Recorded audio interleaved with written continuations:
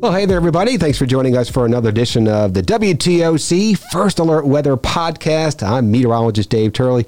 And, of course, I'm joined, as always, by meteorologist Andrew Gorton. And, Andrew, today's Monday. It is Monday. It's, nice to get these podcasts done for you guys on Monday. We enjoy doing them, and that gives you kind of a preview of what to expect for the week. And it's a quiet start for us. It's going to be hot. We've got low to mid 90s for most of the week. The hottest probably going to be Tuesday. Could have a heat advisory out there that hasn't been issued yet. And also our only chance of cooling down really would be from a few of these isolated sea breeze showers. So they're not going to move too fast, but at the same time, not a lot of people going to get in on rain. So about a 20% coverage at best. But Dave, it's not on land that we're looking at. It's more so the tropics that are relatively active. Yeah, we have a lot of stuff going on. And this is the time of the year that we typically look to the tropics to see them starting to get a little bit more active. It's been pretty quiet here for the end of July and into August. But that's not the case going on right now. I know. Let us take a look at what we have out in the Atlantic Basin. All of them. Look at this. Dave's popping it onto your screen there. That's 5 different areas that we're following in the Atlantic, not including Hillary, which was in that same area out in the Pacific, basically. Yeah, and that dumped so much rain in an area that does not expect it. Their infrastructure is just not built to handle that much water. So if you get 6 months worth of rain in, a few days, you're going to have some drainage issues, not to mention that it's just dry in the Southwest in general. So it's not going to absorb very well. So they've had their own problems, unfortunately.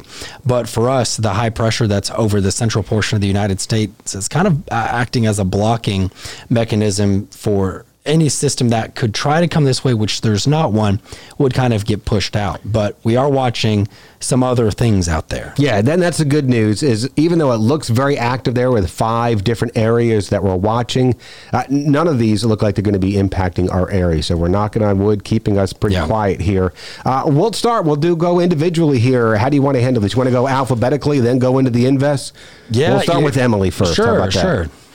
So Emily's out in the Atlantic, and we're going to pop it up. But that one formed this past weekend, and as you can see there on your screen, it's going to take a right-hand turn, go north, and not expecting much out of that one. Yeah, that's going to weaken from a tropical storm, and again, in the central Atlantic, no real threat to anybody, but it was, formed in the eastern Atlantic, which is very active. There's a couple more things we'll be watching in behind that. Mm-hmm. Now, after that was Gert. We got F. Emily Franklin Gert. Is that it? Let's do the alphabet in order. How about that? Let's go to Franklin. I was like, wait, is it gone? No. We do have that one. Gert might not be around much, so that won't be something we talk about a ton, but we might as well cross these names off the list because, by the time we get later in the season, maybe you don't pay attention every day. You're like, oh, well, how are we already this far down in the alphabet? Well, that's what Dave and I are telling you about. Yeah, so there's Franklin out there in the central areas of the Caribbean. This is going to make its way northward and unfortunately move right over Hispaniola, which could weaken it just a little bit briefly, but after that, it's going to move more out to the northeast, and it looks like as we head on through the middle and especially end of next week, this week, this is expected to become a minimal hurricane as it moves into the central Atlantic. Yeah, but with the strength that it's expected to get to, as well as how far it is, because it will be drifting further away from the southeastern United States eventually, not expecting really any impacts for us locally. Yeah, again, so we're looking good at that. So that was Emily and Franklin. How about now we get to Gert? We were just so excited to tell you about this interesting name. Yeah, and Gert's not going to do much. Gert's a very weak tropical storm now. This is expected to weaken and probably dissipate later on today, if not by Tuesday, and maybe bring in some gusty winds and some rain for northern areas of Leeward Islands. Yeah, and then we've got a couple other things to talk about. Over in the Gulf, if we can pull that one up, watching this system now that has a pretty high chance over the next couple of days of becoming a tropical depression.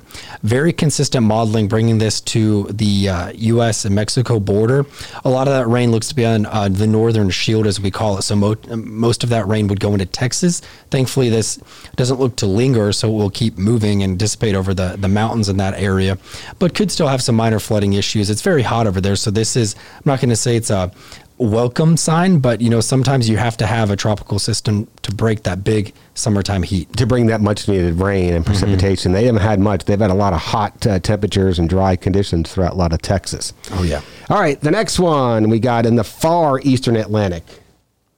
Yeah, there's a tropical wave that's moving off the west coast of Africa, or is expected to. This already has a high chance of developing over the next week. So kind of a similar path as some of these others. You can tell the trend here, as now we've looked at a few of these in this portion of the main development region. They pull back off to the north a little bit. They want to turn a little bit right. So this is also another system I'm not, at least for now, concerned about for our area. But even if we were, it was a direct line to us. If that were the case, it'd be a week and a half plus away. Yeah, but the good news is that the trajectory of a lot of these storms have been going more to the north and then eventually northeast. And that's a good news because it looks like more of that Bermuda high or the high in the central Atlantic has kind of retrograded a little bit further into the eastern Atlantic, allowing these storms to turn more, let's say, easterly as opposed to coming more westerly and closer to the United States. Yeah, it's like whenever you, if you're driving and you ever hit the rumble strips on the side of the road and it kind of pulls your car over, whenever it gets on that outer kind of reference point to a high, it's going to start influencing it and pulling it a certain way. And that's what we're seeing with these storms. All right. So we got the names so far. Let's see what the next couple of names here. And this is where it gets a little bit interesting. Harold, we know. That's the next name. Now, Idalia, is that how you pronounce that is storm? That how you say it with, like Idalia? The onion without the V? Oh, that's good. Maybe that's how we can say it. That's probably the way we'll probably Not say sure. it. The World Meteorological Association does put out pronouncers on these, so they phonetically spell them for us, and I admittedly have not checked. I haven't checked. When we get there, we check. Exactly. When we get closer to it, we'll check and the exact pronunciation of that. Yeah. But then you have Jose, Katia, Lee, Margot. I don't know, Margot. That's a great line. I don't know, Margot. If only that happened at Christmas time. Let's hope it doesn't. Let's hope it doesn't have any type of impact on Christmas. But that's a look at the very active Atlantic. And of course, you can always track these systems. Always get the updates on the WTOC First Alert weather app. You can track it even if it's in the Pacific. You tracked Hillary out there. So it's a good tool to keep you updated on what is out there and where those systems might go. Yeah, and of course we talk about these, hurricane tropical updates during the news as well. So if you guys are up early in the morning, I'll do that close to the top of every hour. And then of course Dave and Jamie have you covered as you go into the afternoon and evenings.